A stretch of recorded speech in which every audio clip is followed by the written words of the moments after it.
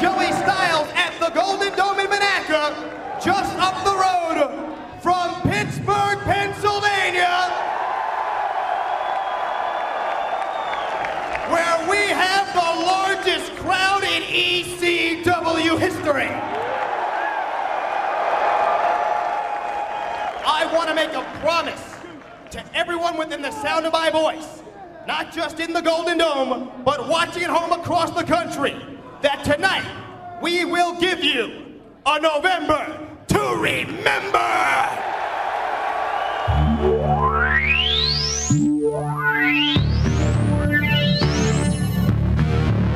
Extreme Championship.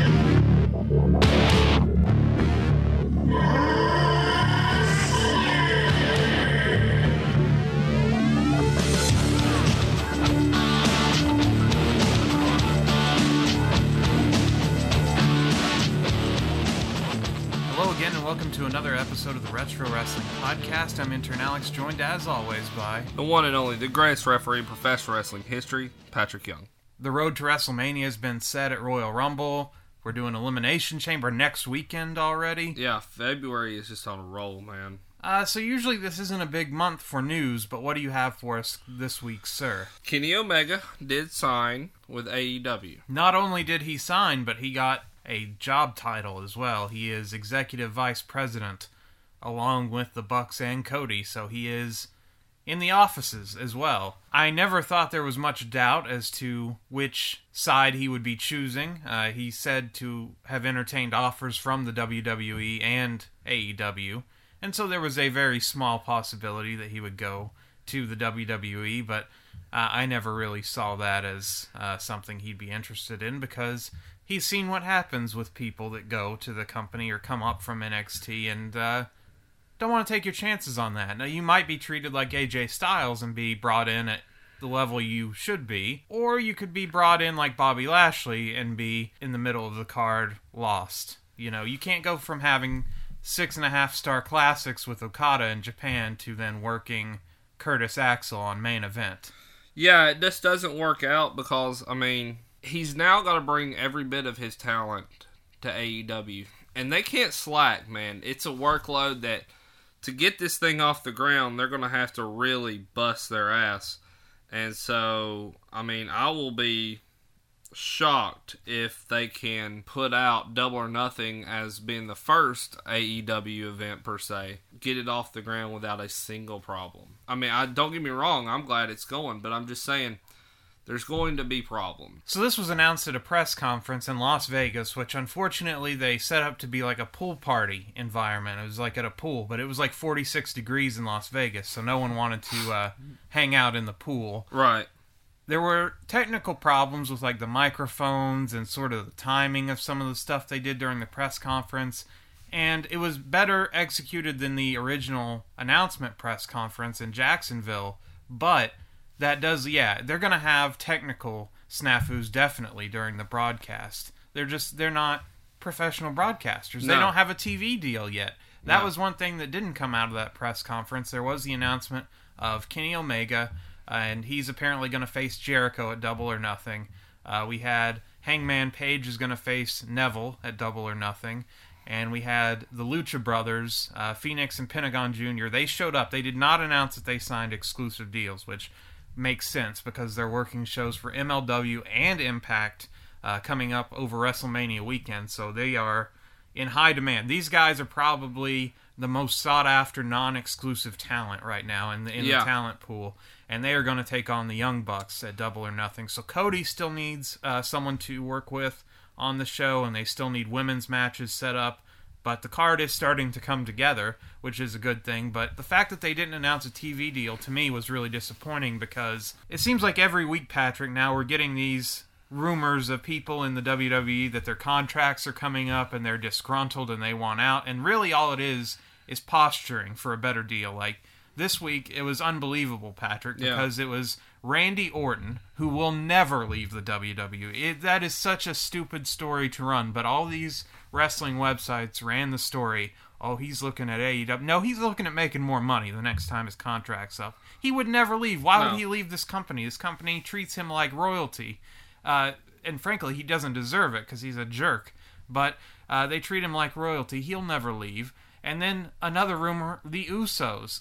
They won't be leaving the WWE. These guys are lifers. They have family ties to the company, and they've been treated fairly well. They haven't made a lot of WrestleMania cards on the main card the past few years, but and the tag division is pretty weak right now on both shows, but they're not going to leave. This is all just trying to get more money when my contract comes around, so... But without a TV deal, I can't buy into any of it, Patrick, because I've always been of the mindset, I don't quit a job unless I have a job lined up. Right, and so... As an independent contractor, right, as you are in wrestling, you can't really do that right now with the fact of you only got 3 giants, and that's New Japan, WWE, and Ring of Honor. And if you were even remotely caught in this day and age talking with the other side, you may say, they'll just be like, oh, we don't need you anymore. Like, they'll really do that. They can't have open negotiations with another company because that's, infringing on pre-existing contracts and stuff. But tampering with existing contracts, you can't... That's against the law, so they can't do that. But also, the thing is, you can't... Since they're independent contractors, they only get paid when they work. And so, if you were to leave the company, even if you went and asked for your release, got it, but then you had nowhere to go, and you're stuck to a 90-day clause... But you quit before the company you wanted to go work for had a TV deal. I just think that's nuts, because they have some money because they have the Khan family behind them, but they don't have a TV deal. How long is the Khan family going to be invested if they don't have a product that they're selling? Right. So, and as popular as the Elite are and the rest of the guys on the Double or Nothing card are, an internet-based pay-per-view, I think... You're looking at a maximum of about 500,000 buys. I just think that's the ceiling, really. I don't think you're going to do a lot more than that. You'd be quitting right now for one pay-per-view that you could possibly work if you were able to get released today. So, yeah, AEW had the press conference and Kenny Omega came over, which is a huge get for them, and they should, announce that and have a big hoopla, but... No TV deal to me is just like, okay, well, I'm still waiting. Yeah, you're wasting your time. I'm saying this every week. I've been saying it. Where's the TV deal? So I love to think that it's going to get off the ground, but without that, then you're dead in the water. I assume that they're making progress with a TV deal, but you're not going to be a major player in this industry without a television partner. Speaking of TV, the WWE Network, have you heard of it? Yes, I'm one of the fools that actually pays for it. Me too. Even though it seems like most people on the internet don't pay for it, they found loopholes about how not to pay for it. So they put out their numbers for 2018. 1.526 million people paid.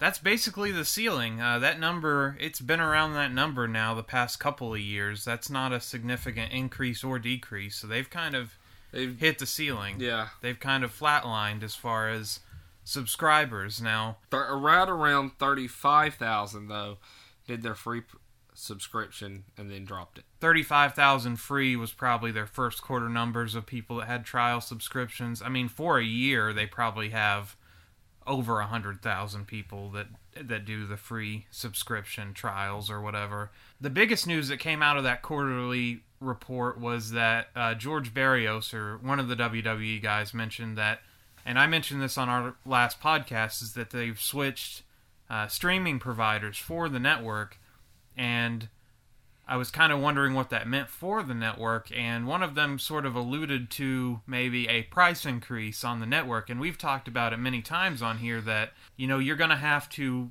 give us extra content, and tiered pricing. So, they're going to offer you a $12 package and an $11 or whatever, something like that.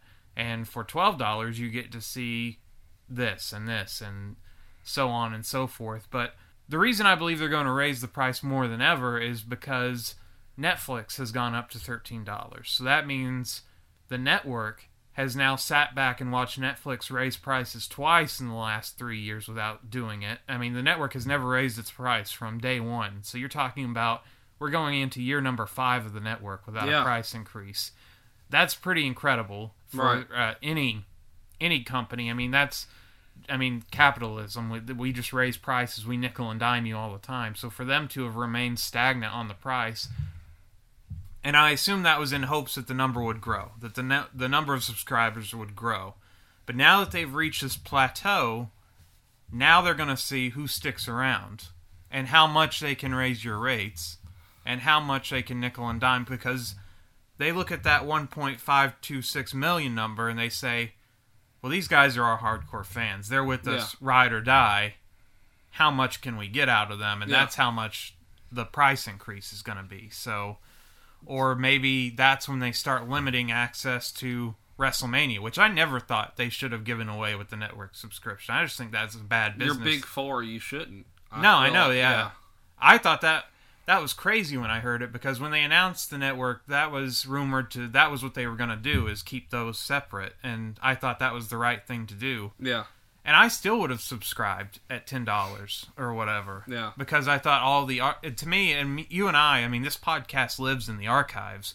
So that's really what we're paying for, is just all that archival content. And so it was just a bonus to get all that stuff. That was just like a no-brainer now. I have to sign up for this thing. But if they took that away, I wouldn't blame them at all, because that's just good business sense. I mean, that every, at least for WrestleMania, maybe not all 4, but once a year, Patrick, you're going to have to give me $20 extra if you want to see the big one.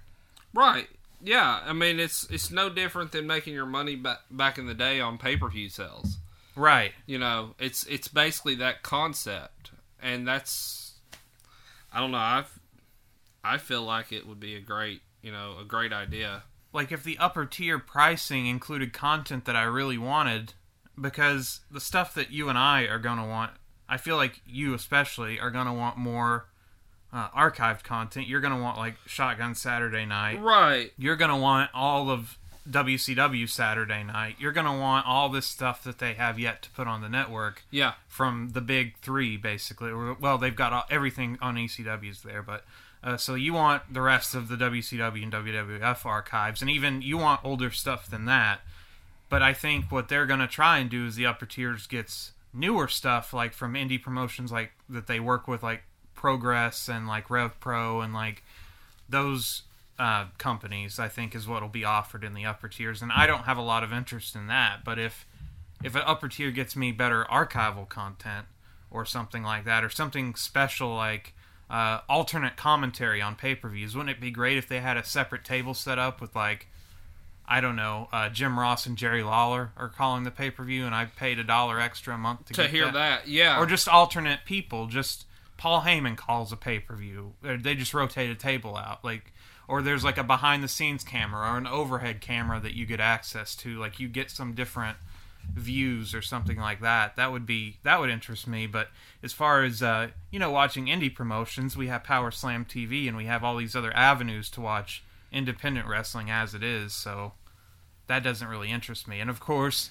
the big white whale, if they could ever get the Impact library, if they could get a partnership with Global Wrestling, that's true, and just put that on there. Anthem, at this point, with Impact being on the Pursuit channel and basically forgotten about in the pro wrestling world, I just think it's a no-brainer to just say, not sell them my archive, but lease it to them and say, okay, you give us $5 and you charge $6 or something, like, some sort of deal where Anthem will get money for just doing nothing. But right, yeah, absolutely. And I mean, I feel like Anthem doesn't want anything to do with TNA, Impact, whatever.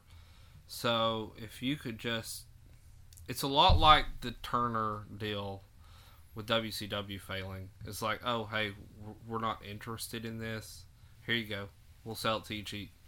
I feel like if Vince actually offered, they'd be like, okay. In the past, there's been rumors of discussions about getting the archival content from Anthem, but I think the impasse is that Vince would probably want to own outright the content and not lease the content, because that's the great thing about the network is that they own everything on it. They pay $0 for anything. Right. So everything, the network, you're $10, and outside of what they pay to the streaming company and the people, that work within the company to upload that stuff, it's all money for them, because everything they've got is already in the can and they own. Yeah. So they would probably want to own it outright. But on this tiered pricing system, where they're getting a cut of the action and not having to do any additional work or whatever, I think they would be open to this, because I think that TNA footage is probably the only way you're going to get some people to say, okay, I'll give you $14 or whatever they want. Well, the Asylum years especially, Yeah, they don't even have to have everything. They can stop it up until a year, but yeah. I think they at least have to go through The first 10 years, I feel like, are the crucial years that everybody wants. I'd go a little bit beyond that, because I would take it to where Angle showed up. Right around where we watched Genesis. Right around 2007. Yeah. At least. Yeah. And then if you wanted to wait on, or not just give us anything beyond that, I think that would be fine, because you're still going to get all that AJ Styles footage, all that Samoa Joe footage. They could even reach out to Ring of Honor and get Ring of Honor archives. We talked about it, but I don't know if this means they may already have it or not, but in the Hardys documentary, they showed... Oh, yeah, and in the AJ Styles Table for 3, they used some Global Wrestling Network footage. But they showed Jeff Hardy when he was all fucked up that night. Oh, yeah, against Sting, that great world title match. And so, but I feel like, I don't know, maybe they do have access to it. Maybe they've worked some sort of a half and half deal or something. I think that footage showing up on the network was a first step, definitely, but I don't know what further they've done to secure that footage in the future, but I do think it'd be a great idea. Yeah. And that also goes for, Ring of Honor footage as well, since they have so many guys. You could watch Tyler Black before he was Seth Rollins and stuff like that. So, or Kevin Steen, American Dragon, Daniel Bryan, or Bryan Danielson, which is, they put some of that footage in the video game, or Nigel McGuinness, one of their commentators. Like, they've got so many, there's so much crossover now. Yeah. That there's really no reason not to get some of that footage on there. And I understand that, Ring of Honor has Honor Club, and Impact has Global Wrestling Network, but make the smart play. Why try to ask a wrestling fan to spend $30 when you can spend $16 or whatever?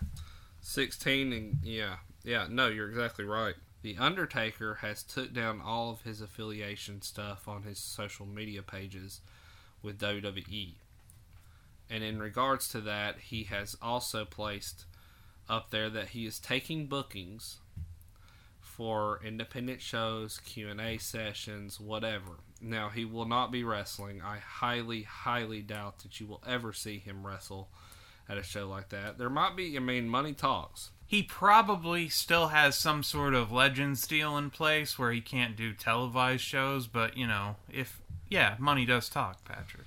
Well, money talks also for $25,000 an hour to have the Undertaker come and, like you said, you're going to pay the $25,000 and have him come and clean your house. Of course, yeah. I'm going to make him do menial jobs just so I can have footage of the Undertaker. I'm going to make him have his full garb on, his hat and his jacket and all his stuff. I'm going to make him roll his eyes in the back of his head to vacuum my carpets. And just so I can have footage of that. Play the gong during the whole cleaning the house. Exactly. I'm going to have him turn my lights on by raising his arms and taking his hat off. And, I'm going to make him mow my lawn. I think the neighbors would really enjoy Mark Calloway riding around on my lawnmower. If I had $25,000 to just waste like that, I would absolutely say, okay, we'll see how... Do you really want $25,000, Undertaker? Or do you want... Yeah, because what I think is that you want $25,000 to come sign autographs, and then you want to charge for autographs and then pocket that money too. And then I also think that doesn't include your airfare and your hotel, and you're going to want that paid for as well, and you're going to want to fly first class, and you're going to bring your wife, and you're going to want to stay at the nicest hotel in town. So I'm thinking it's going to cost a promoter more like $30,000. Well, the rental car too, Patrick. I mean, the Undertaker can't just be running around in some jalopy. You got to rent a hearse for this guy. That's right. So, it's super expensive, but an hour though, like we're not talking about for an event. $25,000 an hour. Yeah, it makes you wonder. It makes you wonder because you went and saw him here. We have a local car show here, and you went and saw him. It was about 10 years ago, right? Yeah, it was. Maybe longer than that at this point. I stood in line. I got there at noon, and he wasn't showing up till like 6 that evening. And there was a line throughout the door. I was third in line, and stood there that entire time by myself, and just for the opportunity. And how many hours did he do that night? 2 hours, maybe. Yeah, because WWE, he had a road agent there with him, and so they did what they could do. They got through as many people as possible. There were people that still in line that didn't get anything because he had to go and hit his next... I remember when this was. This was actually like 16 years ago because it was heading into WrestleMania 20 where he was coming back as a dead man. Coming back, and he told you got the scoop there. Yeah, I did. That's right. We had a cool little conversation there. Wow, 16. I wonder what he charged then. I don't know. It wasn't $25,000 because I can tell you this car show would not pay anybody that kind of money to sit there. But it does make me think that they're like they have, because they have, or they have had, they've had other wrestlers, or legends at the shows, and so they've had Virgil there. I don't think he got $25,000. They had DiBiase. Well, that was one of the few times. Usually on the Lonely Virgil website, it says, Virgil. The joke is always Virgil has his banner, and it says the $1 Million Man is there, but he's never there actually. Yeah. But they actually got him there that one year. But they're not paying anyone $25,000. That's just insanity to me. I'm in the wrong business, man. If you can go, 26-0. Was it 25-0, something like that? If you can go undefeated at WrestleMania for that long, you earn $25,000. You earn $25,000 an hour. Wow, and he's really lucky they booked him the way. I mean, that he lost to Giant Gonzalez, or he won against Giant Gonzalez via DQ that one year. What makes me wonder, though, in all seriousness, does he show up in garb? Does he actually? Oh, right. Is it Mark Calloway you're booking, or are you booking the character? Exactly. That's the most important part. No, see, I bet that's more, Patrick. Now you're getting into upper tier levels. Because it's just like Sting showing up. Do you get Steve Borden, or do you get the guy in face paint? Yeah. Do you get red face paint? Do you get white face, black and white face? Do you get Surfer face paint? Or do you get Joker face paint from TNA? Like, there's multiple different things in here. Everything has a price. Everything has a price, man. Exactly. No, I bet $25,000 just gets you Mark Calloway. I bet he doesn't even dye his hair for that. How sad is that, to go see Old Man Undertaker? And think about the crowd you're going to have to generate to make your money back on that. I mean, dude, so you're going to have to charge $250 and get 100 people. So you could cut that in half. Okay, so that's really not that bad when you break it down, because you need 200 people to pay $125 to meet the Undertaker. I'm not paying $125 to meet the Undertaker. Wow. That's big coming from you, because I figured you'd say, no problem. Not paying $125 to meet the Undertaker. Well, because I wouldn't pay $125 to meet Flair. $125 to meet a legend and an autograph is too fucking much. I'm glad you finally put your foot down somewhere. Because, when we were at WrestleCon for WrestleMania 33, it was like, what? It was Sting, the Hardys, Shawn. They were all charging something around there. It was $65. Oh, no, it was more for Sting, I remember. Was it? Yeah, okay. I think it was like maybe $150. Yeah.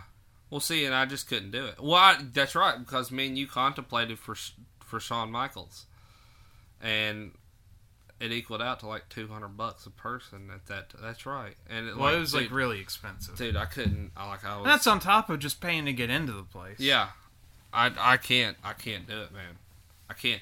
Well, it's like Hogan now at his beach shop. $100 get you one autograph and a picture with him. Oh, I forgot when how much it was. Those probably when he did that thing with Flair, that signing with Flair, and we talked about it on here. Oh my God, dude! They were like $275 or something a ticket. It was unreal. Yeah. And you're not getting an autograph or a picture with him. You're sitting there listening to him talk. Go buy a merchandise T-shirt to remember the event. That's it. You didn't get to meet them. You didn't get to say, hey, whatever. You were in a room with them. Yeah. You were in a room with them. That's it. I mean, but yeah, that's my thing. Is I feel like if I'm going to do that, the most I'll do is $65. Okay, well, to get it to that price, Patrick, you're going to need 400 people. $65 to get it to $62.50. $62.50. Do you think you can get 400 people? And you got to get them through there in an hour. Oh God, no! You're not getting them through there in an hour. Well, let's see. There's 60 minutes in an hour divided by 400 people. Okay, so you need a person to get up there and get an autograph in 15 seconds. You're gonna have to hurry. Because then they want to ask you get one question, right? I mean, it's customary. You get one question. Right. Autograph. I've broken this down incorrectly, Patrick, because the picture is separate from the autograph. So that's... I really still only need 200 people. Okay, so here's what you do. $50 for a picture. $50 for an autograph. $85 for both. I love that these discussions actually happen for running wrestling conventions or whatever. I mean, it's brilliant, and that is $50 for one autograph and one picture. You can't be taking little Johnny gets his picture and then I get my picture. One fucking picture. Take the picture, get the hell off the stage. Okay, so let's just average it out and say that the average person spends $75 because some people will do one and not the other. So okay. Let's just say. So then you're going to need, Patrick, you're going to need 333 people in an hour. So you're going to need them to move through in 20 seconds. I wonder if he cuts that in half if you only do like an hour and a half. Yeah, I bet he would do that, but he wouldn't do... Like an hour and 45 minutes. Well, he wouldn't do 30 minutes. Like, you couldn't say, oh, we want you down here for 30 minutes. Like, he's not... Yeah. He's not flying in for 12.5 to do 30 minutes. Right. But I bet he probably, he would charge you by the quarter, I bet. Like once he sits down, it's probably on you to actually end, to like put a stop to the line. Yeah. Because he'll just sit there and he's on the clock. Yeah. That's true. That's very true. But he'd probably want his money up front because he's no Carney, He's been. But are you going to be the asshole that tells a little fans, kid, you're too late. Sorry, dude. This is the end of the line. Yeah, $25,000 for another autograph just so this kid can get through. I mean, don't get me wrong. I'm all for making sure the kids get through, but I couldn't be that dick, man. I couldn't. Okay, I've got the best way to utilize him. Okay. All right. Now we have him go ahead. Do you think? No, because that counts on the clock too. I bet. You have him go ahead and pre-sign all the pictures. Or you have him pre-sign his 8x10s. Okay. And so all he has to write in is if you want your name on the top of it. Like that's Patrick or whatever. That's brilliant. But it's already done. That's brilliant. But see, he would charge you for signing them or, because they got to be authentic, It's true. But then we could I would say make it inauthentic and say, just print a bunch of signatures on there or whatever. Don't even, just look like you're, a magic trick, look like you're signing it, and it's already... He has a very unique, weird autograph, by the way. Doesn't he do the Taker symbol, on it? He does the little T in the X. T, yeah, in the T, and so it's time-consuming as well. Of course, yeah. And his name isn't, Big E. It's, it's Undertaker and the U and the... But he puts a lot of effort into making sure, it's very legible. And he's a very nice guy to meet. And he's very... If I was getting paid that much, Patrick, I would be a really nice guy, I'm just saying, even back then, though, when, I was 16 or whatever. It's weird that they have no plans for him at WrestleMania because we saw what he did last year, 2 minutes with Cena. I mean, that was fine. People enjoy seeing it. It's part of WrestleMania lore, and if he doesn't show up to this one, this will be the first one he missed since WrestleMania 2000. And if Hunter stays injured, which the reports this week were that Hunter's not going to be cleared by WrestleMania, it's the first one that Hunter's missed since 23 or 24. Oh, yeah, it was the Donald Trump year. It was 23. It's 23, yeah. So the first one he's missed since 23, since WrestleMania 12, his streak, basically. So two guys that are just staples of WrestleMania not being there is kind of crazy. Triple H's WrestleMania win-loss record is not as good as Undertaker's, but... I kind of think it's Hunter's goal to have more WrestleMania matches than Taker, which at this rate he might be able to beat. But if he might already passed it, or getting damn close to it. So we're coming up to WrestleMania 35. He's been in every WrestleMania except one since 12. So that's 23. So he's been in 22. So he's getting close. He's getting close, man. And he's younger than Taker by like 4 or 5 years. So he could maybe do it one day. But yeah, he'll never... The win-loss record, it's gone. I mean... Well, he's going to hit that 17-time champion before it's all said and done, I think also. Orton and Cena and Triple H, I think that's how the 17th reign is decided. Is Please, for the love of God, tell me Ric Flair is the referee.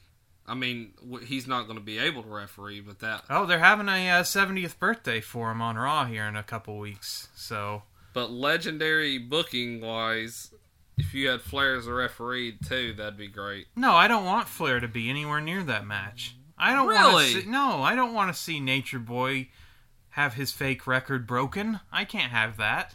Put his ass out there at ringside and let him do commentary for No, him. I don't want to see Ric Flair cry or congratulate someone else. I don't want to see a passing of the torch. Why not? Because he should never have to do that. Because he is fucking Ric Flair. That is true. Yeah, Ric Flair, That is the true. character Ric Flair would never do that. That's very true. The character Ric Flair would take out Nux out of his pocket, Sucker punch the shit out of him. Yeah, and just DQ them, get the match thrown out so that his record never gets broken. But That's very true. But no, I found it interesting because then people were like, "Oh my God, does he not work for WWE? He's anymore?" going to AEW. Yeah, and I was like, "No, listen. Just because he is now allowed to do this does not mean that he is." No, they do that with other people like Mick Foley, where he is not under any sort of restriction, or like Jim Ross can show up at WrestleCon, and like Shawn Michaels and Flair, a lot of these guys Steamboat take independent dates and convention circuit stuff, and so Undertaker is probably like, well, I want a cut of that, what am I doing? I'm just sitting at home most of the time. I could be out here making some money, so I think that's the only thing to really read into that. I don't think it means necessarily a Hall of Fame induction. We talked about this right before we came on the air, but Hall of Fame tickets have already gone on sale, Patrick, without a single person being announced, though the first inductees rumored to be are the original Hart Foundation with Jimmy, Brett, which would make them two-time inductees, along with Ric Flair. So Jimmy Hart is some way on the same level as Ric Flair in pro wrestling history. Now, he did do a lot of theme songs and stuff, but that doesn't... Anyway, the Hall of Fame is stupid. Why am I even talking about this? But anyway, Neidhart would be the main point of that induction. I feel like, personally, Neidhart does need to be in the Hall of Fame. Well, I just think you induct him as an individual. I don't like the idea of multiple two-time inductees just to fill... Well, it's like Hogan, and they're going to do... NWO. Yeah, Hogan, Hall... Nash still hasn't. Nash is in. Yeah. No, they're all in. So they're NWO. All two-timers. Yeah. They would be. To me, like, if you have to start doing that kind of stuff... You're hurting. Well, you're hurting. Just every year doesn't have to have a Hall of Fame, Patrick. Like, if you have no legitimate people this year that you want to do or you can't get... Yeah. Then just don't have one. Or just do a network special and have, like those... What's it called? Like the vintage wing or whatever, where they have the black and white, or just do a network special where, you learn about people that you might not know of one year when you don't have any, modern day people that you want to put in there that can show up. I just think it's sort of like filling out all-star rosters in like baseball and football games and stuff like that. It's like, okay, well, we'd really like Tom Brady to come be our quarterback for the Pro Bowl. Oh, he said no? Okay, well, we'll ask this person. Oh, he said no too? Okay, we'll have someone else. Are we really getting an all-star game at that point? If you're, it's like, are we really getting a Hall of Fame if we're down to, when do you start inducting, like, Angles? When does, like, Kurt Angle's milk truck or, like, Steve Austin's beer truck go in the Hall of Fame? Like, or that's Vince McMahon's exploding limo, just random stuff is, guys, if you don't have enough people, it's okay. No one... This is a tough business. But there is people out there that deserve it that unfortunately don't get the credit that they should be and given. have unfortunately passed away, and they missed their opportunity to give their speech in person. Yeah. So that's a real bummer, and there's no way to redo that. And my whole... I'll say it till the day I die. When you'll be inducted into the Hall of Fame, of course. Probably. But, Ivan Koloff should have gone in before he passed away. Yeah, you could put Nikita in there. You could put both the Koloffs. That way someone can give the speech for him at this point. But yeah, he should have been in before he passed. He was at the Hall of Fame ceremonies before. And was under a Legends contract, just wasn't in the Hall of Fame. Vader. Oh, God, yeah. Vader should have. Bigelow, I'm not saying he'd have made it in time, but still is someone who does deserve the credit. I kind of thought like Luna Vachon. Yeah. When you talk about people that passed away after they had brought back the Hall of Fame in like 2004 or whatever, that they missed the boat on. They had no way of knowing that, that those people were going to pass away or whatever. Right. But get on with it, There's great people out there. Listen. I like Kurt Angle. I really do. Kurt's an awesome guy. That was nothing more than a fucking storyline to get his in-ring comeback. Oh, well, yeah. But if you look the last few years, like... Goldberg. Mark Henry. Come on, guys. But I'm just saying, like, that's a spot. Rikishi has a spot in the Hall of Fame. That's a spot for someone who truly deserves it. And I'm not saying Kurt Angle doesn't. And why not put a priority on elderly people? Right. Or people that are in poor health. When Vader says, I got 2 years to live.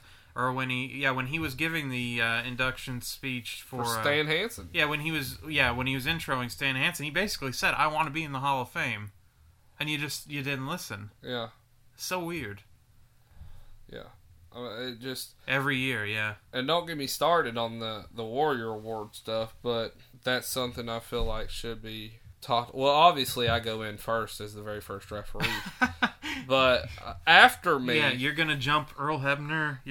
Me, though, the likes of Earl Hebner, Nick Patrick, and Mike Chioda, Little Nate, that kind of thing, Charles Robinson.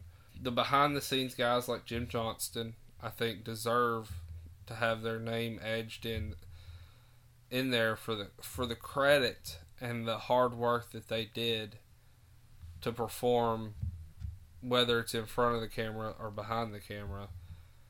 I feel like those guys need to be... How about instead of 1 year doing a ceremony, how about 1 year you build the Hall of Fame, build an actual Hall of Fame somewhere, and just have a network special where you open it. Yeah.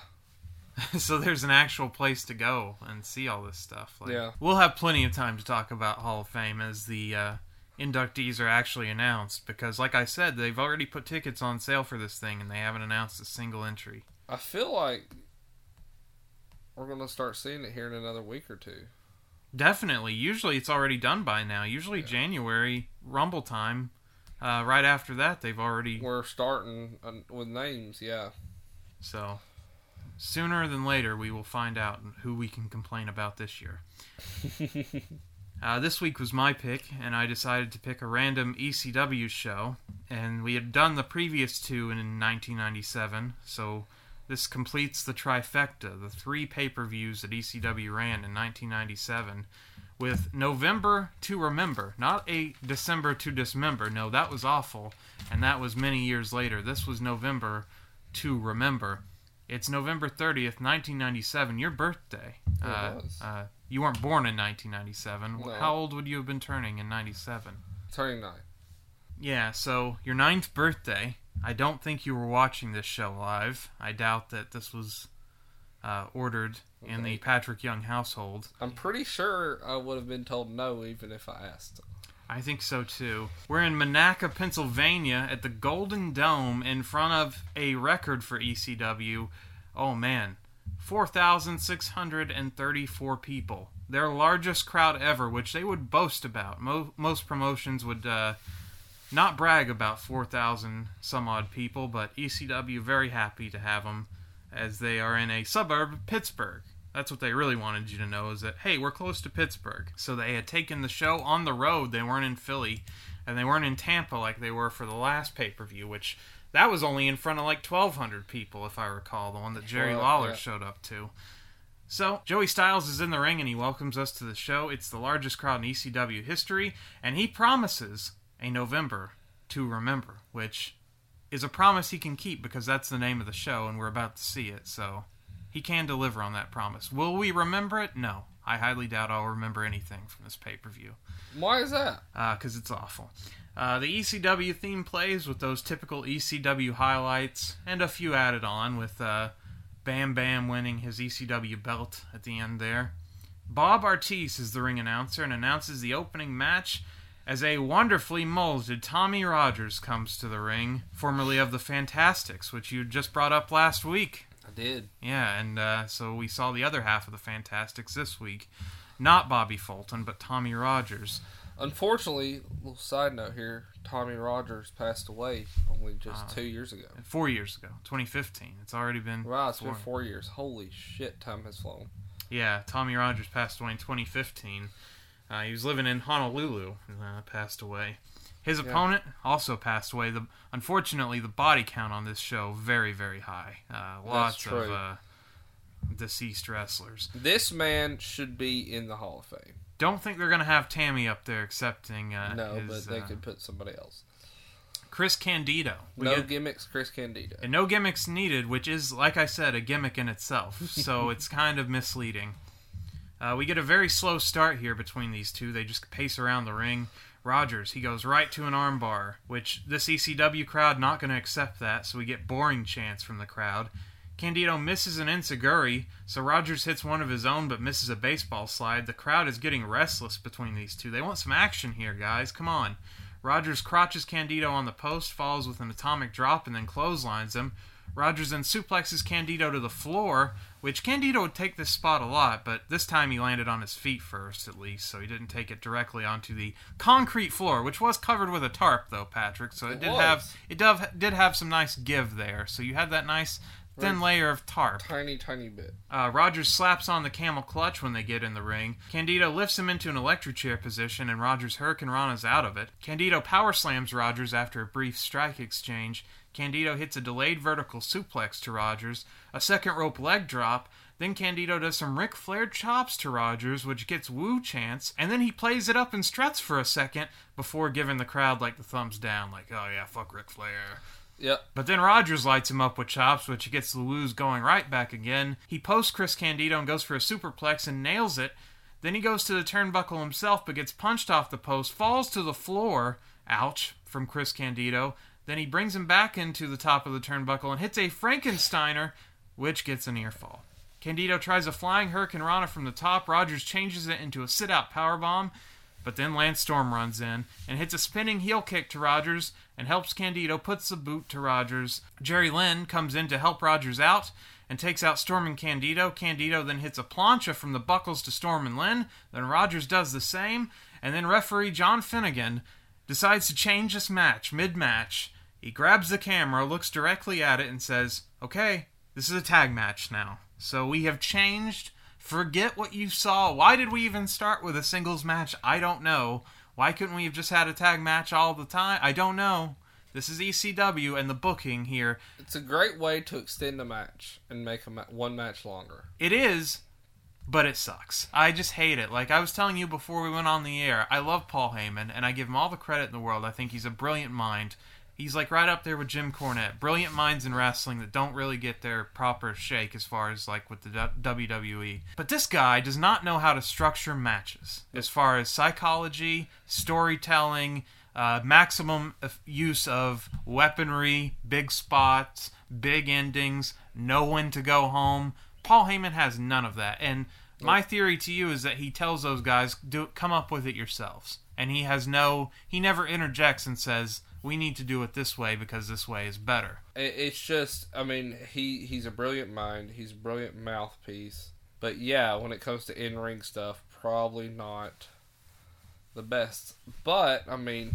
So now this is a tag match, which is ECW, so tags don't matter, so everything's tornado tag. Right. Lynn eats an assisted power bomb from Storm and Lynn, almost like a shield power bomb.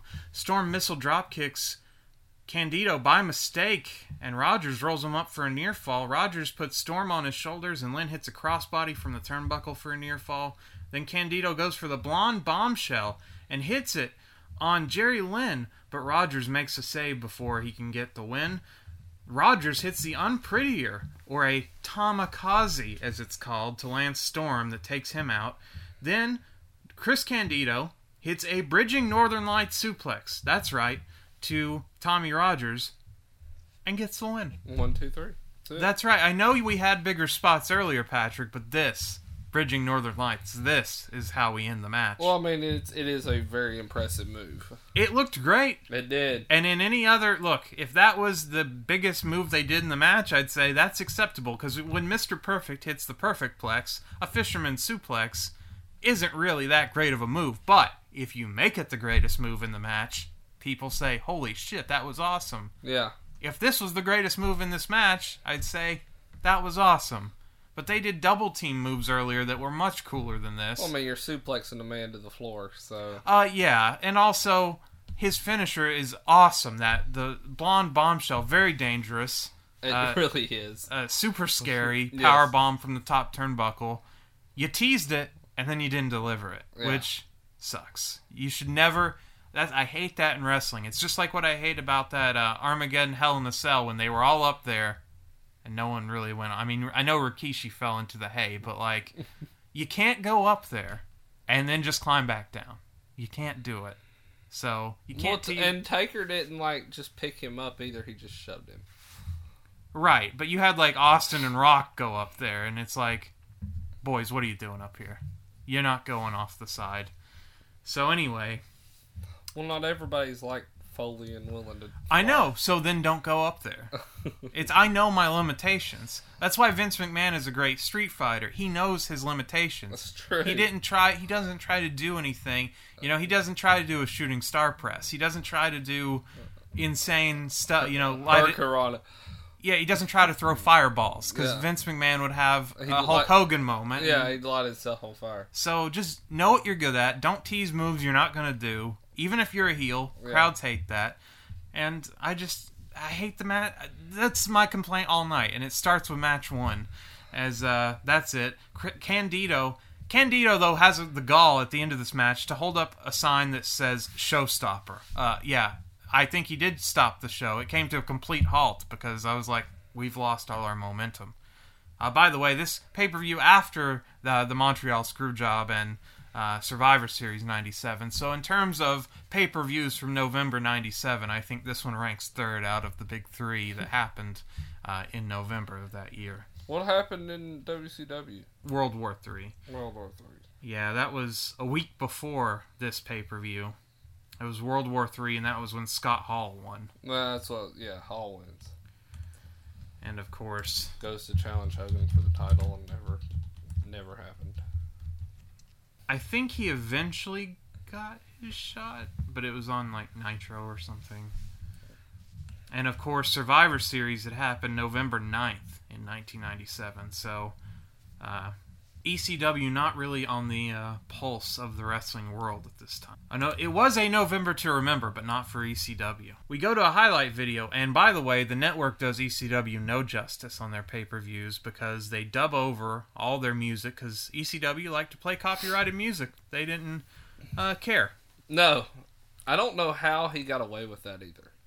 Because it wasn't so strict back in the day. When record companies were making a lot of money, when people were still buying CDs and not just streaming it from YouTube or stealing it from Napster or whatever they were doing. When the record companies were making money, I don't think they cared.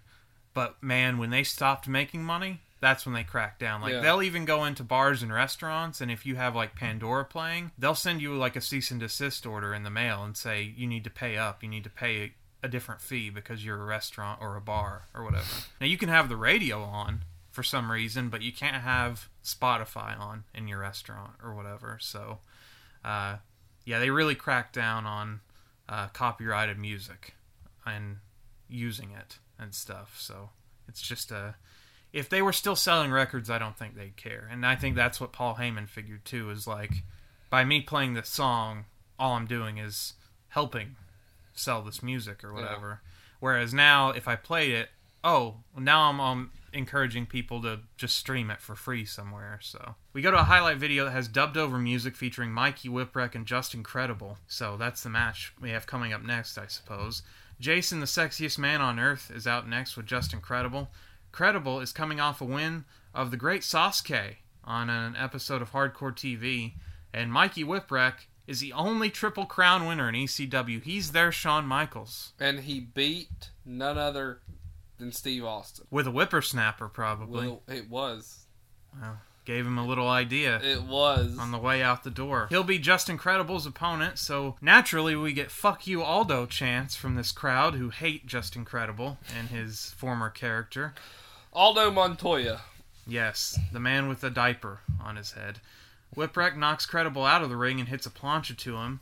Then we get a Hurricane Rana to Justin Credible out on the floor, a DDT to Mikey when they get back in the ring. Incredible hits a missile drop kick for a near fall. Jason, for some reason, clotheslines Mikey behind the ref's back, even though rules don't count in ECW, but whatever. Whipwreck tries to fire up on Justin, but has no luck. Credible hits a sunset flip from the buckles on Whipwreck for a near fall. Then Credible locks on a headlock for ages. He eats a super kick from Whipwreck and then gets placed on the buckle. Whipwreck hits a Frankensteiner for a near fall. Then he brings Jason into the ring and low blows him. But then Justin Credible hits the Scorpion Death Drop to Mikey Whipwreck for a near fall. Jason gets whipped into Credible, who was trying something off the top turnbuckle. Then Whipwreck goes to the top turnbuckle, hits a whippersnapper off the top, which ends Justin Credible's winning streak in ECW, as once again Mikey Whipwreck has overcome the odds. This guy that gives hope to anybody that looks like us that you can get in the ring with a t-shirt, shorts, and tights on and make some magic happen in there. This might have been my match of the night, Patrick, honestly. This might be my match of the night. Because it built to something, which Mikey Whipwreck was on the defense most of the time, but that was his gimmick, was that he always got his ass kicked for 90% of the match. But it built up to a super move that won the match. Very rare in ECW when a super move just ends the match. It was an awesome move, by the way, too. And especially to have him go over Justin Credible, who they were really pushing at the time and continued to push after this, is quite notable. I mean, it's not Taz beating Kurt Angle in WWF, but it's notable. Mikey Whipwreck, for anybody who doesn't really know the backstory, was a fan of ECW. And he kept sticking around and sticking around and sticking around till finally he just annoyed the shit out of him and be like, hey, can I help take down the ring? And then it came to, hey, I'll come in early and help set it up. Then it came to, hey, I'll do it, but will you let me run the ropes? Will you let me bump around in there for an hour or two before we start the show? And it just, he really worked his way up from nothing but a fan to becoming one of ECW's greatest of all time. A legend, I mean, and turned up in the WWE version of ECW. And, I mean, his original push was, I mean, Mick Foley had a lot to do with that, with Cactus Jack pairing with him as a tag team and winning the tag team belts or whatever. So, another guy that Mick Foley helped out in his rise to, not the top. I wouldn't say Mikey Whipwreck is amongst... Do you think Mikey Whipwreck's a candidate for the WWE Hall of Fame? Absolutely. I wouldn't go that far. No, I would, because they're all about giving people hope. That's the perfect guy. He's almost a Warrior Award candidate. I mean, am I wrong? That is the perfect candidate for young kids to give them hope. Anybody can do this.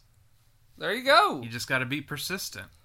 Think of Ralphus. For the love of God, all he did was drive a truck. Next thing you know, he's being a part of the payroll and being on a Jericho's right-hand man. So we go backstage in a scene that had nothing to do with the rest of the night as Al Snow from the WWF in his Job Squad gear is in most of the BWO's locker room as we get a lot of Blue Meanie in the background taking his shirt off and putting it back on and taking it off. Trying to paint his face.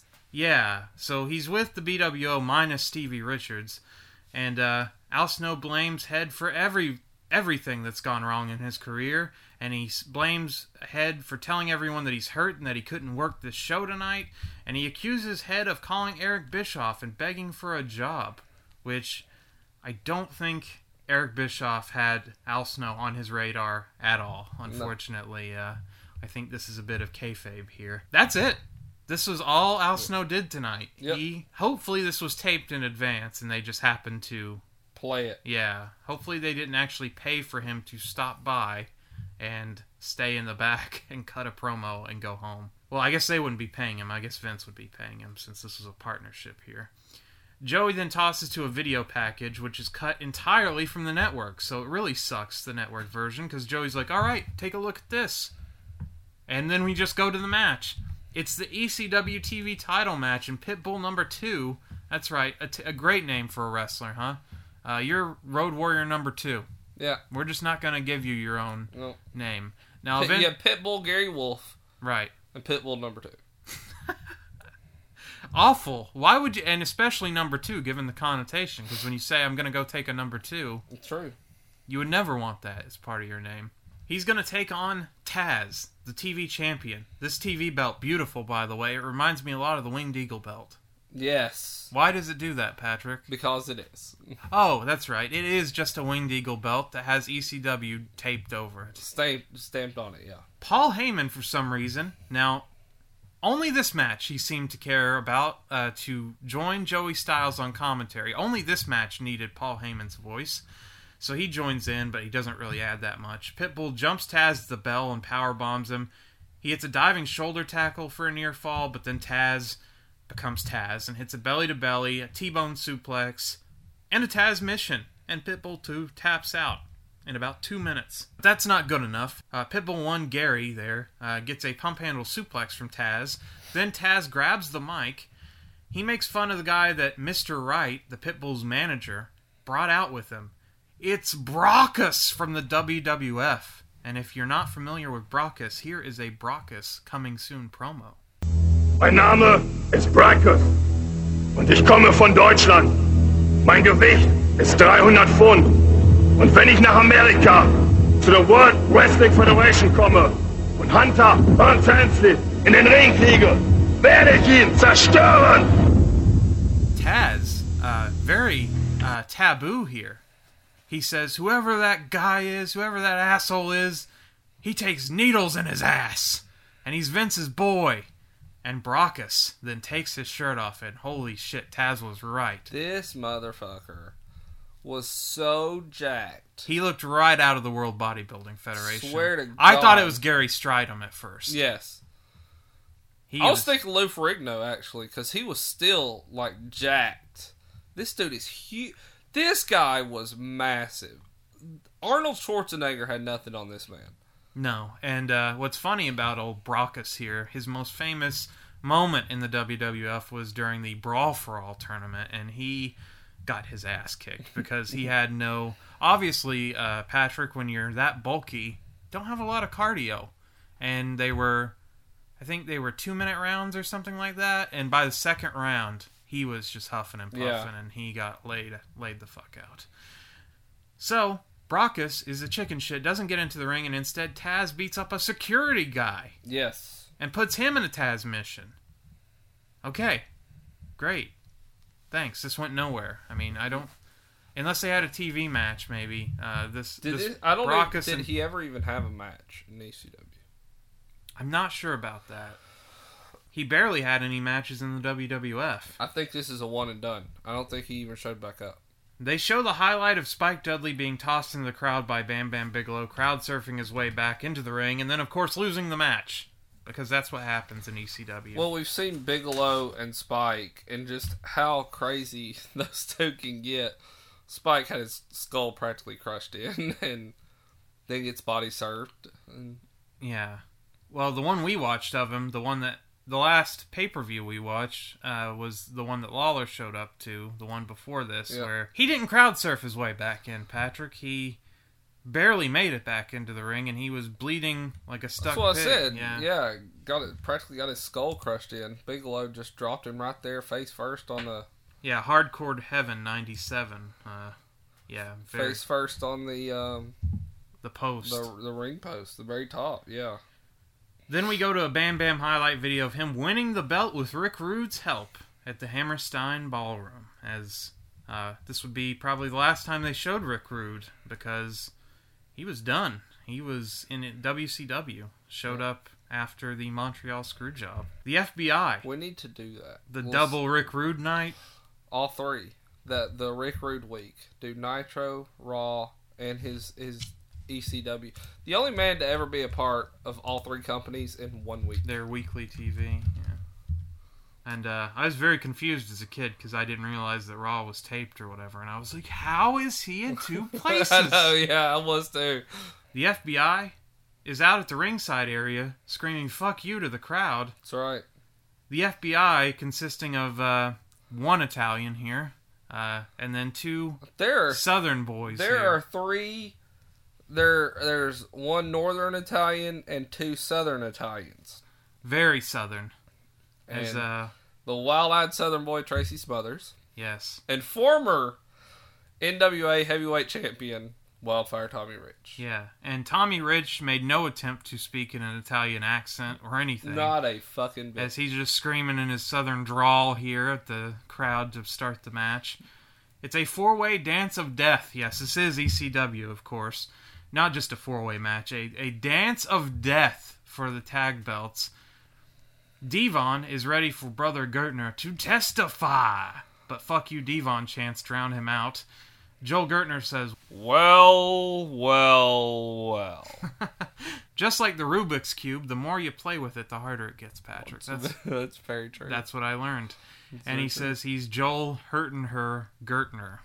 And Gertner introduces all the Dudleys, and this is how they fill time on an ECW pay-per-view. Sign Guy Dudley got an introduction. Yes, and he's not a part of the match. And Big Dick gets an intro. He's not a part of the match. Well, he gets involved at least, yeah. But still. Oh, yeah, Sign Guy didn't do shit. He doesn't do shit. But I swear it takes Joel Gertner 5 minutes to introduce 4 people. Dude, Devon got the fucking, Mike Tyson entrance. Gertner's Gertner's going to earn his paycheck You tonight. should really put his entire thing on it. It would take most of this review. Balls Mahoney and Axl Rotten start the match with chair shots for everyone before the Gangstonators can even join the match, which, the strategy here, Patrick, okay, it's 4-way elimination. Correct. They seem to start the match without you being in it, so why not just wait until there's one team left before you run down to join this match? Because New Jack and Cronus did not think this through very well.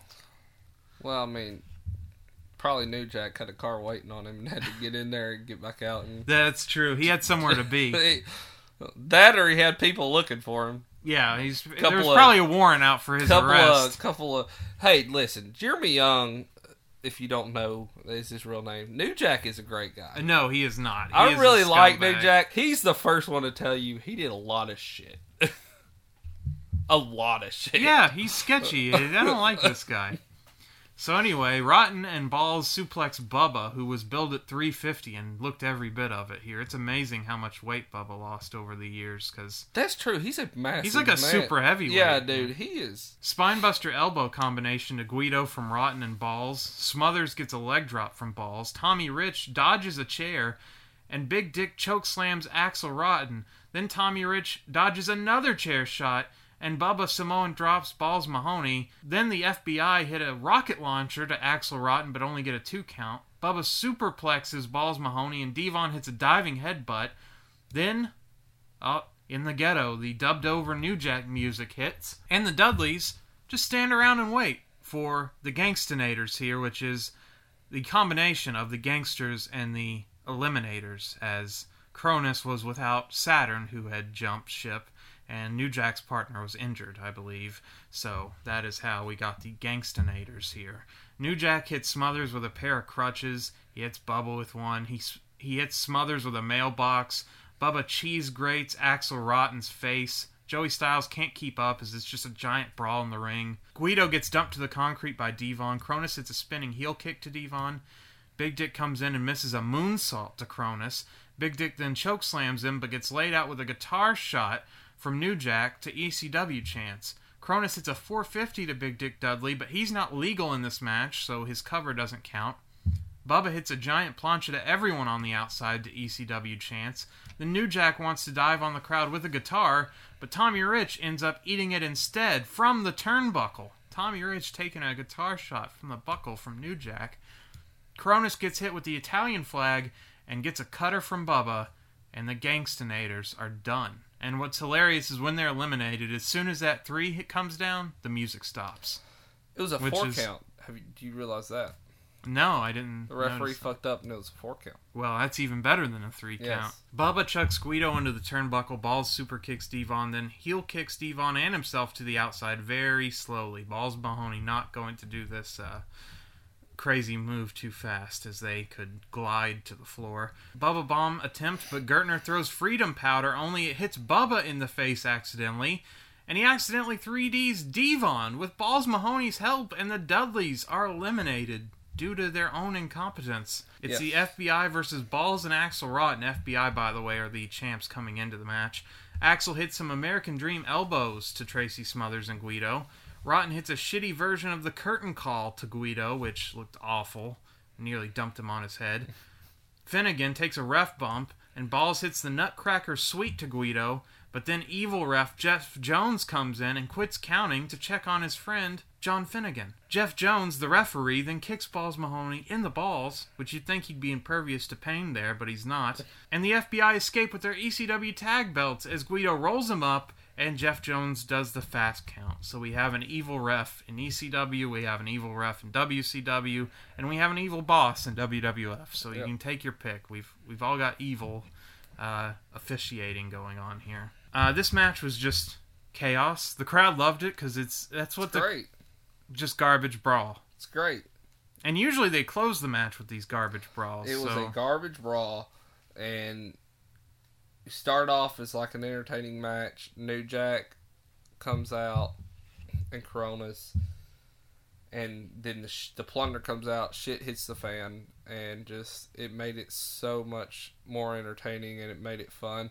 It's hard to believe that this match is actually as long as it is because it went by very quickly. Yeah, I think this is a match that's better suited for a live crowd than watching it back on tape, especially years later. If I was watching it live, maybe it would be a little bit better, but I think this is something that a live crowd would enjoy a lot better than a TV crowd, just because there's so much stuff to focus on, and so much stuff you don't know where to direct your attention, so there's always something going on. So well, that's the thing, is you cut to 2 people randomly and you're missing what the other 6 people are doing, so it's hard to... Yeah, and ECW's limited camera capabilities as well. You're going to miss some action. This was fine. This was standard ECW fare.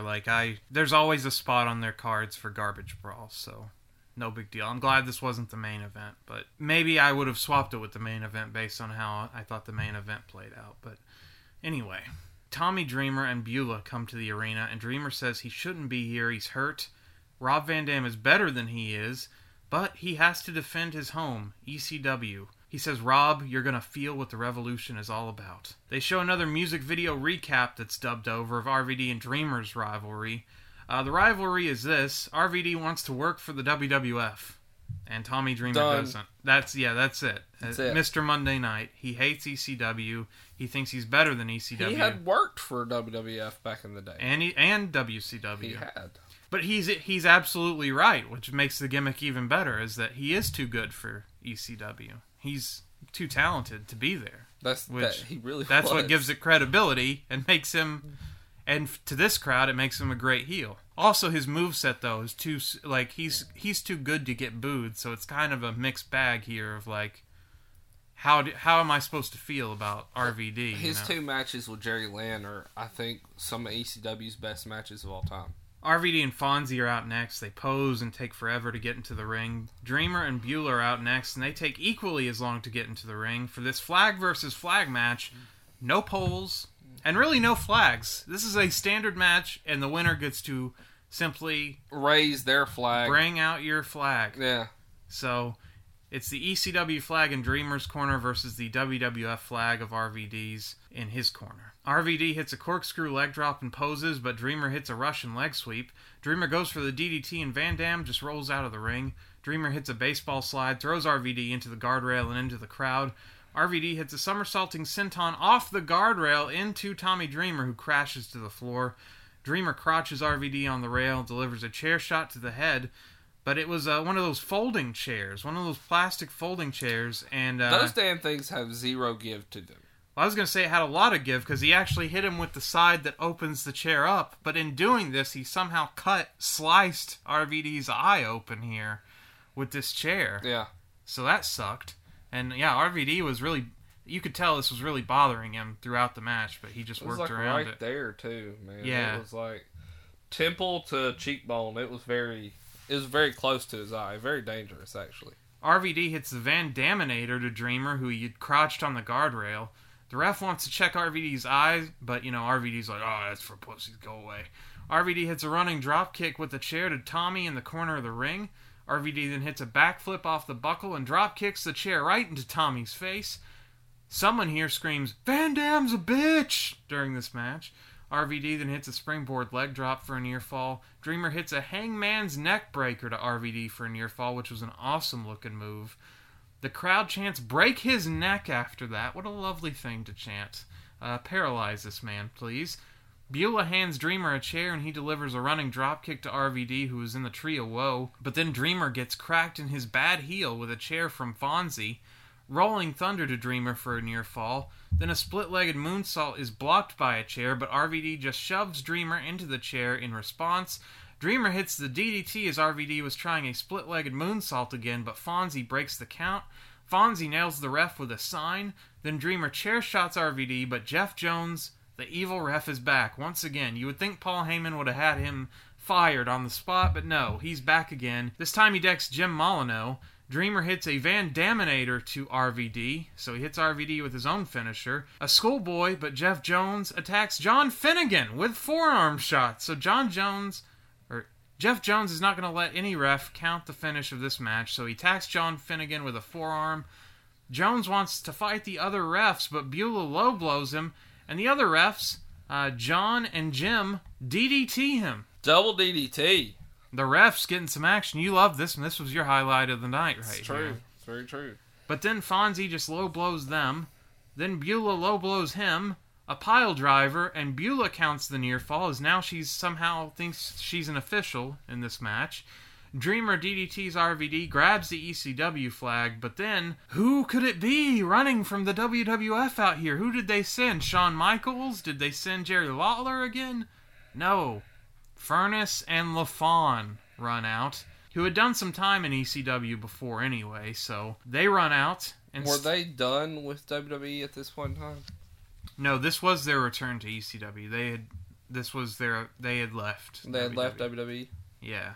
So this is their re-debut in ECW, but they're part of the WWF baddies in this scenario.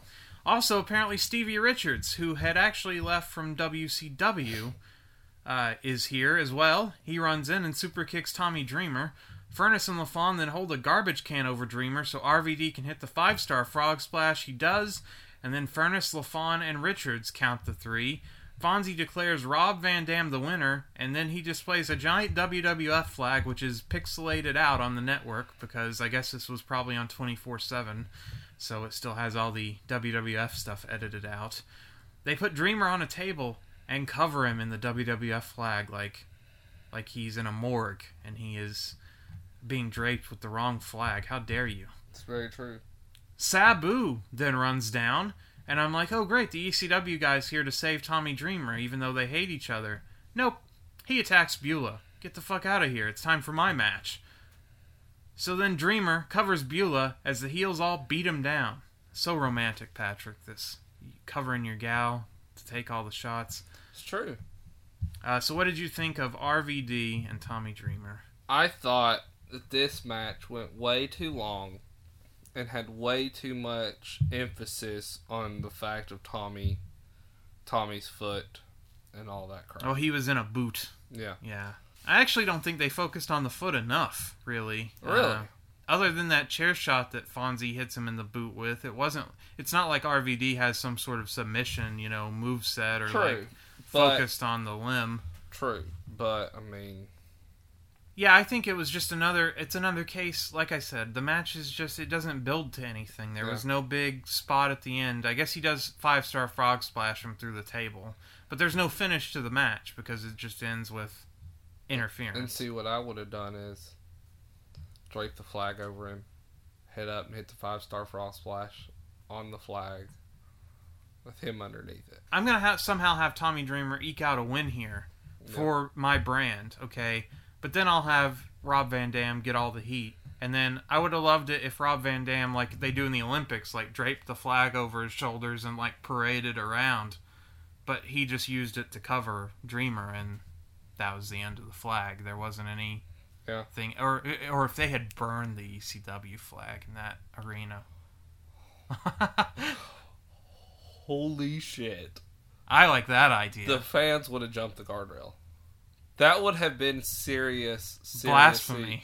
That would have been serious heat, man. But it's not like a country's flag. It's doesn't just matter. like these, As crazy though as ECW fans were, oh that shit, oh god. They probably would have got in trouble with the fire marshal for doing it, actually. But just put a can right outside the ring and poured some gasoline in there, light a match, and just throw it in there. They were probably actually worried about setting like smoke detectors off, because I bet, or they could have had a pre-tape where they just, when they leave the ring, when the next match starts, you go back to it later and they burn the flag outside or something. And only the TV viewers get that. The in-ring doesn't. So that'd probably be safer, because yeah, I'm not exaggerating when I tell you that that crowd would riot. How many fans jumped in the ring and collapsed it once before with Public Enemy? But that was in celebration. That was a celebratory. It was, thing. But I'm just saying, you give them a split-second opportunity, they are active as hell. How many chairs got thrown in there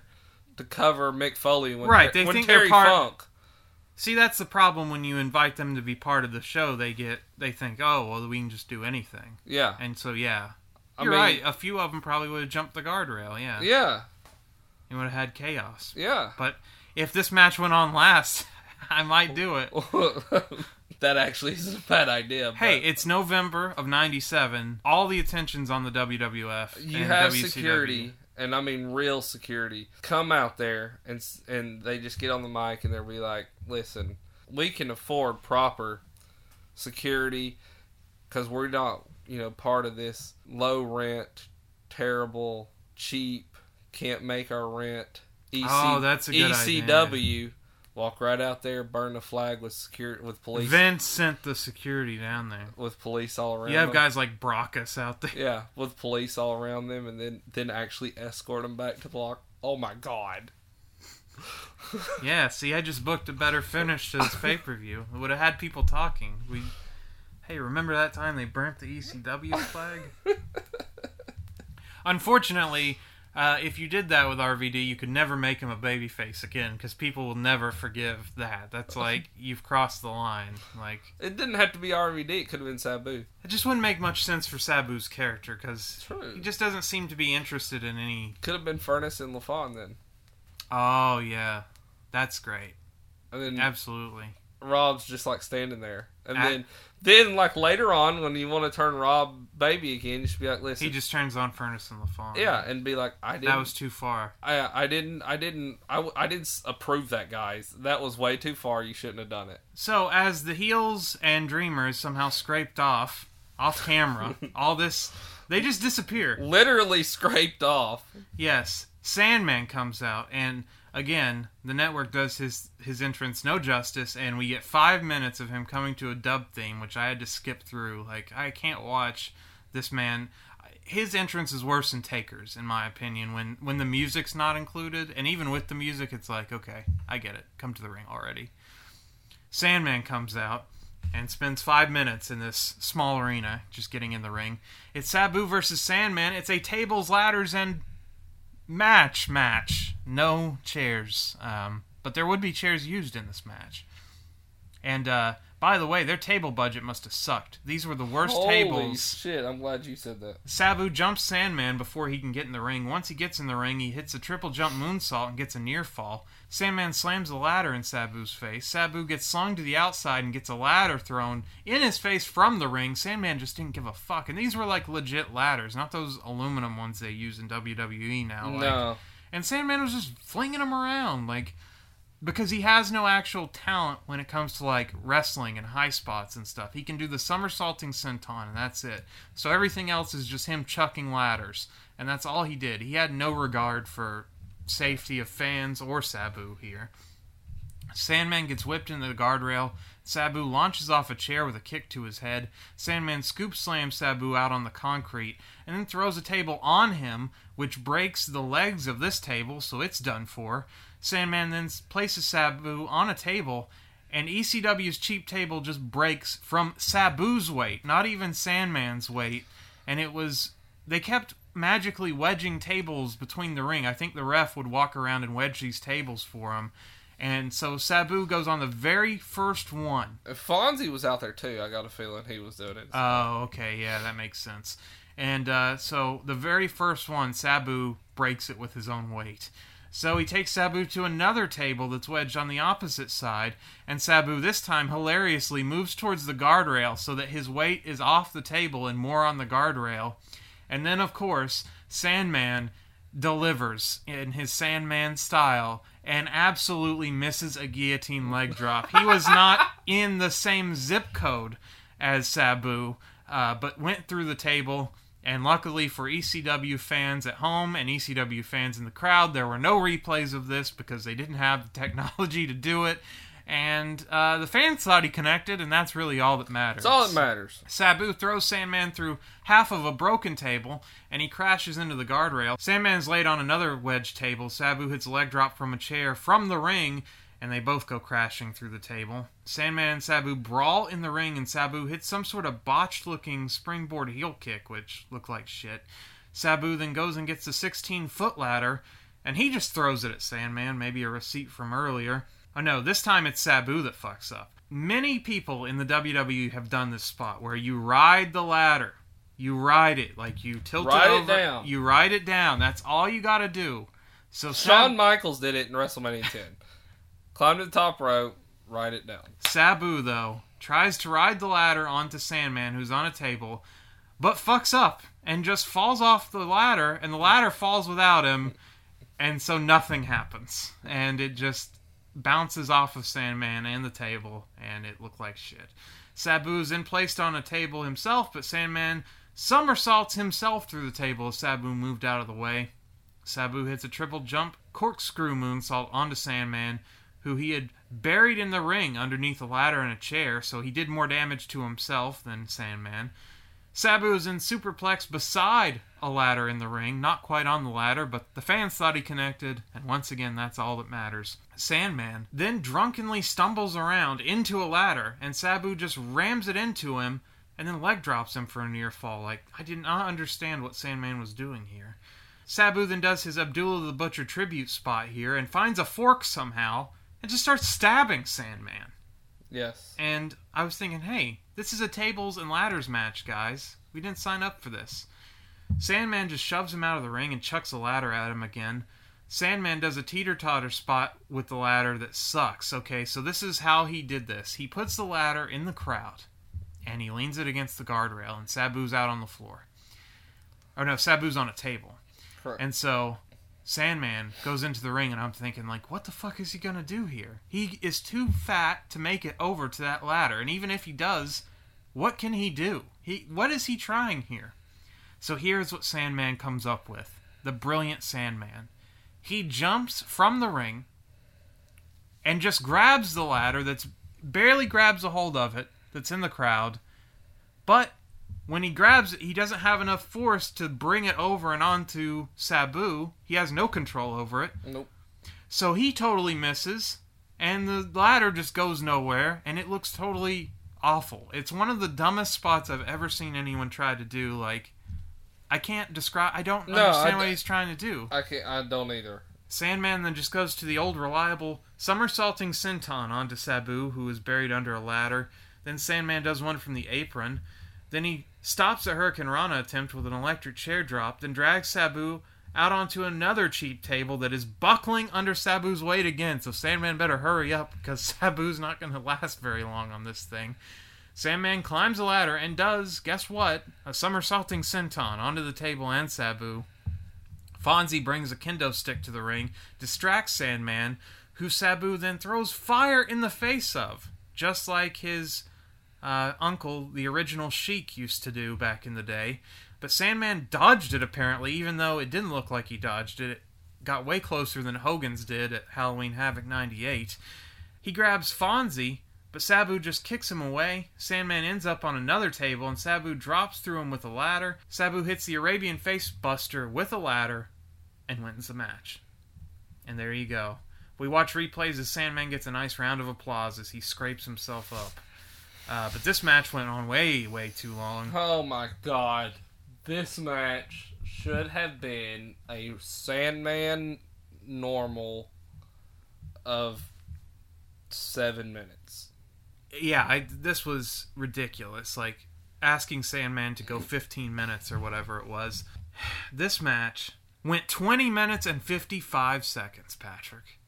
In no universe would I ever ask Sandman to go 20 minutes and 55 seconds. And also... Does that include his entrance, though? Oh, no. Yeah, with the entrance...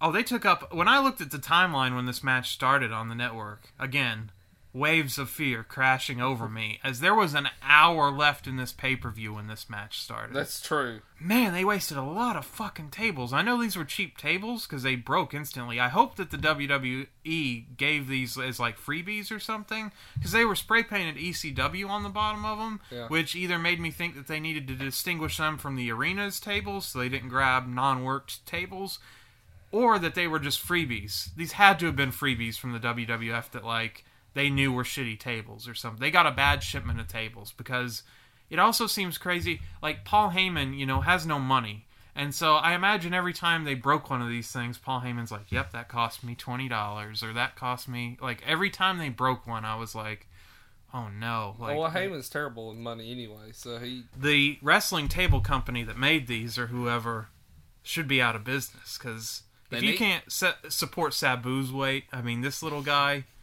He is a very small man. I know. It's amazing that they got as many to stay up as they did before they just totally collapsed. It's true. They weren't sawed in the half either. These were just collapsing into millions of pieces. I mean... They were just sawdust, basically. Yeah, these were awful. Together. And this was an awful match. And again, like I said... Again, just build up to the biggest spot. Like, the Arabian Face Buster, yeah, that's cool, but you've already done so much in this match. Yeah. Could you not have ended it, 10 minutes sooner? Yeah. I'm sure there were guys on the roster that, I guess, they couldn't afford to pay them, but they still need to get 3 hours out of the show. But it's like, this sucked. Like, this was awful. The world title match is next. But first, Joey Styles plugs the ECW catalog, which, unfortunately, they blur out the address on the network, or else we were going to send away for some ECW catalogs. I would love to have done that. I bet this catalog was 2 pages. I mean, I don't... Like, when you say catalog, it makes me think... Do you remember, like, those JCPenney or Sears? Oh, yeah, the Christmas like, catalog? The wish books? Yeah, that were, like, a phone book size? Yeah. That's what I want it to be. Yeah. Like, but what would they be selling in something like that? But Taz interrupts him, though. And Taz wants Bam Bam at the next pay-per-view, which he forgets the fucking name of. You had one line, man. We're live, pal. Taz forgets it and then blames it. He's like, you guys have too many fucking names for these pay-per-views. For you fans interested in getting a free ECW merchandise catalog jam-packed with videotapes, t-shirts, hats, and so much more... Wait a minute. You're not supposed to be... Shut up! I'm Taz, the ECW World Television Champion, the most prestigious champion in this business. And in a few minutes, you're going to see Bam Bam Bigelow, another prestigious champion, beat Shane Douglas. And I want you to beat him. Bam Bam, I want you to win. Because on March 1st, ECW's next pay-per-view, they're calling it, Living Dangerously or some... listen, Bigelow, I'm challenging you on March 1st. Do your job, Styles, and earn your money. It's Living Dangerously is the next pay-per-view. He wants Bam Bam, and what I told you before we started recording, Bam Bam's up next in a title match. Couldn't you wait until after the title match before you choose who you want? You would think that. Yeah, that... Excuse my logic, Patrick, but... Think that. Because I would think the TV champ would want the world champ. It's true. But I guess this was personal, and he didn't care. And I mean, he didn't care because he, invented his own championship belt, the FTW championship. So that was a beautiful looking belt, by the way. Bam Bam and Shane Douglas get Goldberg intros with a bit of their backstage walk. The rest of the triple threat has been banned from ringside. Yes, in ECW where anything goes. No, you can't have your team with you. So they've been banned from ringside, and Francine is on crutches. Shane Douglas is from Pittsburgh, so in this heel-heel matchup, he's the face. Bam Bam shoves Douglas out of the ring. By the way, Bam Bam hates this world title belt. He just slings it to the ground. He doesn't even hand it to the ref. He makes you go pick it up, Patrick Young. What an asshole. Bigelow and Douglas exchange strikes. Bigelow hits a stinger splash and throws Douglas out of the ring. Douglas tries his belly-to-belly. That's his finisher. But Bigelow headbutts out of it. Douglas tries a scoop slam, but Bigelow's weight is too much and he almost gets pinned. Bigelow locks on a chin lock as Francine looks on in despair. Bigelow catches Douglas in a high cross attempt, slams him for a 2 count. Vertical suplex and a baseball slide from Bigelow. Douglas is thrown into the post, splashed in the guardrail. Low blows Bigelow, finally goes on offense for a second, but immediately Bam Bam blocks a suplex, hits one of his own for a near fall, then goes right back to the chin lock. Douglas hulks up, but gets snake-eyed into the post and then tumbles out of the ring. Bigelow gets a table, brings it into the ring, goes for the moonsault through the table, but Shane stops him and power bombs him through instead. But Bigelow recovers and slowly vertical suplexes Douglas over the ropes, very gently, so that Shane wouldn't have a rough landing. Bam Bam is visibly gassed now as he is just sweating profusely about halfway through this match. Douglas can't take the big man off his feet, even with clotheslines, and even a clothesline over the top rope, he lands on his feet. So Bam Bam has taken all of 1 bump so far in this match. Douglas leaps into Bam Bam's arms, and he powerbombs Douglas through a table. Francine tells Shane to stick to the plan. Stick to the plan, honey. Douglas then comes back into the ring to only eat another powerbomb, but Bigelow only gets a 2 count. John Finnegan gets shoved by Bam Bam, but he wakes back up. It didn't mean anything. Douglas is busted open by this point in the match, after Bam Bam striking. He wants to press slam Shane into the crowd like he did with Spike. I don't think he would make it. Spike Dudley's significantly lighter than Shane Douglas. Yeah. So Francine decides to cost her husband, not her husband, Francine decides to stop the wrestler she manages from winning the title by calling for the triple threat, which if they had made it to the ring, would have gotten him DQ'd, and that would have been the end of the match. They're stopped by security, though, and Shane gets press slammed into the triple threat over the security guys, so Bam Bam was able to press slam him, but not into the crowd. Francine then comes into the ring and decides, I'm going to go one-on-one with Bam Bam Bigelow. Yes, the man who was fighting Lawrence Taylor a few years ago is now going to fight Francine. He no-sells getting hit with a crutch from Francine, and then she ducks a crutch swing from Bam Bam. He swung that damn thing at her. Oh, yeah. Like, if she hadn't ducked, she was taking a flying... She would have been... Flying bump. She would have gone into the crowd. And then Shane comes into the ring, and he crushes Shane's throat with the crutch. And I'm like, okay, well, this is the end of the match. Douglas, though, hits a desperation belly-to-belly for bump number 2. Bam Bam then gets up from it as Douglas can't capitalize. Bam Bam gets a chair and a table and sets them up together. But Douglas belly-to-bellies him through the chair and table and gets the win, despite literally doing almost nothing in this match, Patrick. Bump number 3 is the charm as Bam Bam Bigelow goes down and his brief title run is over. And there you go. Shane Douglas wins in his hometown in a main event that went 25-02. Bam Bam Bigelow went 25-02, and it showed, and he was sucking wind.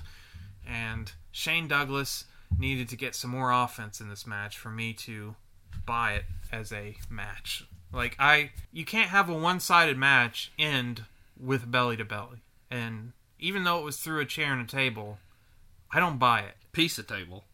Yeah, and especially after, I saw this guy no-sell a crutch shot earlier. This guy didn't sell anything the entirety of the match, but now, all of a sudden, this one belly-to-belly is the big man's done in. And Taz looks like a fool, because now he's challenged the loser. So, good call, Taz. Good pick. What do you think of this main event, Patrick? I liked the match, but I'm with you there. There was it was way too one-sided for me. Well, especially to have the ending that they had. Like, if it was just a one-sided beatdown from Bam Bam and he walks out of there with the belt, then I'm for that. I like the destruction of a beloved character. Like in Pittsburgh, it would have been, he would have been received that way as like this hero is getting beaten down. But these guys are, for the vast majority of ECW fans, both of these guys are heels. And Bam Bam is actually probably preferred, I would say, for the ECW crowd because he was throwing Spike Dudley into the crowd. And so this match was never going to have a lot of heat behind it to begin with. And then it never got any going. And also during this match, I thought it was super weird, but Joey Styles would get really quiet. Like, Joey Styles didn't have anything to say about this match or the Tables and Ladders match earlier. Like, there would be long periods of silence, and I guess they didn't have the crowd mic'd very well or anything, and it was just, you could hear a pin drop sometimes. Yeah, it was, the crowd would cheer for seconds, but since it was so much Bam Bam, they just sat there waiting for their chance to see Shane come back. They just wanted anything to happen, and nothing really happened. There was no interference. There was no crazy spots, really. Crazy based on what they're used to, you know. So, Patrick, November to remember, 1997 overall. What are your thoughts on this card and this night, and what ECW was doing here in 97? Possibly the hottest month in pro wrestling. The hottest month, 2 months, because if you count Starrcade 97 with Sting and Hogan, this was a huge period in pro wrestling here. It was a good show, but a lot of hits and misses. A lot of misses. Yeah, I just didn't like the way the matches were structured. Even the early matches. My two favorite matches were RVD and Dreamer and the Garbage Brawl, and I actually think the Garbage Brawl might be my favorite match of the night because when you think of what represents ECW, it's garbage brawls like that with just chaos and madness and New Jack and Dudley's and Joel Gertner and everything exemplified about in blood and just chaos. Everything you think about when you think ECW was exemplified in that match. And then all the other matches, the other thing ECW is known for is really classic one-on-one matches with great technicians or great aerial guys or great hardcore matches with Mike Awesome and stuff. And I don't think you really got a lot of the greatness in the rest of this card. I think Sabu tried his best, but Sandman is not an opponent that you can go 20 minutes with and put on a good show. Imagine if that was Sabu and RVD with Tables and Ladders. How much more fun that would have been. Or even Sabu and Spike Dudley, or somebody that can move, somebody that aerial guy, or great Sasuke, or any of the talent that you could have had. Cronus in that match would have been awesome. So Sandman was just the wrong opponent for Sabu in this particular match. Sandman's just one of those guys that he's a novelty act, and he's not. That's not to his best part of a show is his entrance.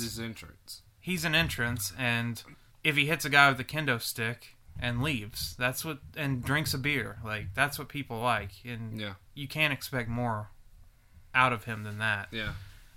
And they tried to, and it failed miserably. Tommy Rogers and Candido, I actually enjoyed. Credible Whipwreck, hands down, match of the night. in my eyes. Pitbull and Taz, I could give two shits about.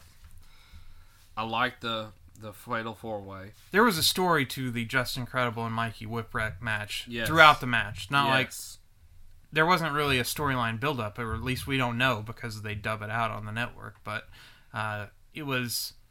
They told a story in the... Like, his comeback, like Whipwreck's comeback was better than Shane Douglas's comeback in his match. Like, it made more sense. He got more offense in than Shane Douglas did. Yeah. But yeah, the rest of it, Taz squash match, pretty forgettable. I could care less about the flag match, really. You wanted him to burn the flag. Yeah. Sandman, Sabu was terrible. Bigelow, Douglas, I like both of them guys, but it was just... Both those guys really did what they could do, but... I don't know. They just were... It was an off night for them. Yeah, it seemed like the three big matches towards the end of the card were really disappointing and really long and didn't do very good jobs of telling their stories. So for that reason, I wouldn't recommend watching this. This is a waste of your time. Sorry. I'm kind of with you. There are much better examples of ECW out there. So on our rating scale, Hornswoggle to Giant Gonzalez, where is this one going to fall?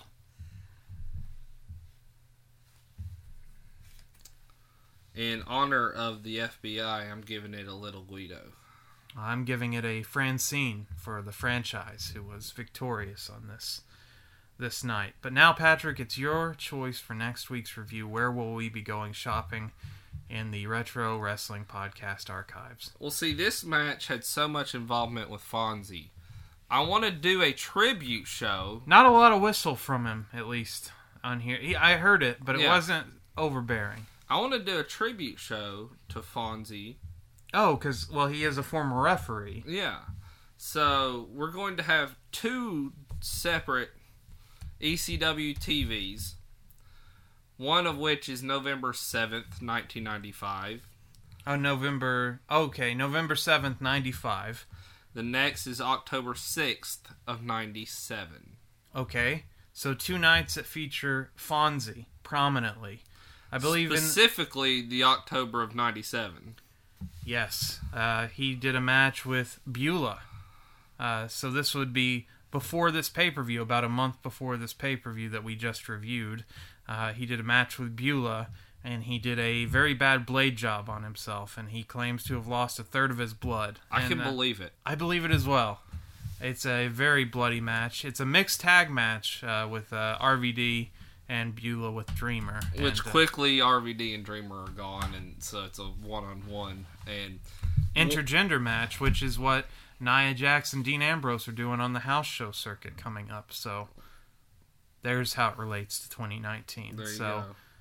Two random episodes of Hardcore TV, which we have not watched yet. So that'll be fun. Yeah. And I believe there's an appearance of Stone Cold Steve Austin in that 1995 there is episode, as well as Mick Foley. So all those guys before their WWF runs. Public Enemy before they head off to WCW. Yeah. I like Public Enemy. No, in ECW they were great. Yeah. WCW didn't know what to do with them. They were champs for about a week in WCW, so they did capture the belts, but always go to powerslam.tv, use the code Retro Wrestling for 1 month free, 4,200 hours of content all around the world, and if you use the code Retro Wrestling, that'll help us out. I don't know how it'll help us out, but it will. I don't think it'll help us out monetarily, but they'll know that people listen to the show and subscribe to their service. And there's a lot to watch on there. Like I said before, like CZW, a lot of shoot interviews, a lot of random indie shows that you might not know about. So go to powerslam.tv. That'll do it for this week. I'm Intern Alex. I'm the one and only, the greatest referee in professional wrestling history, Patrick Young. Saying, as always, my clothesline's a clothesline. And bingo bango. I have a lot of friends in this business. One of the best times that I had in this business was being part of, in ECW, was being part of Triple Threat. Three of the major players in that company at the time, myself, Chris Candido, and Shane Douglas, we formed an alliance called Triple Threat, where the three of us just went around kicking everybody's ass. So That was fun. And then in WCW, we formed a triad. Was me, Chris Canyon, who's a great kid, and then Diamond Dallas Page is somebody that I known from Asbury Park when I was young and grew up with, and never expected him to be in the business. So, and Page went on to be a big-time hero. He's retired now, but those were great, man. The triad and the triple threat. Are you tired of the same old pro wrestling? Then check out the amazing action on Powerslam.tv, the biggest indie pro wrestling channel in the world. Get over 4,000 hours of the best pro wrestling events from over 110 of the biggest names in the industry from over 15 countries around the globe. Get your free trial today at Powerslam.tv.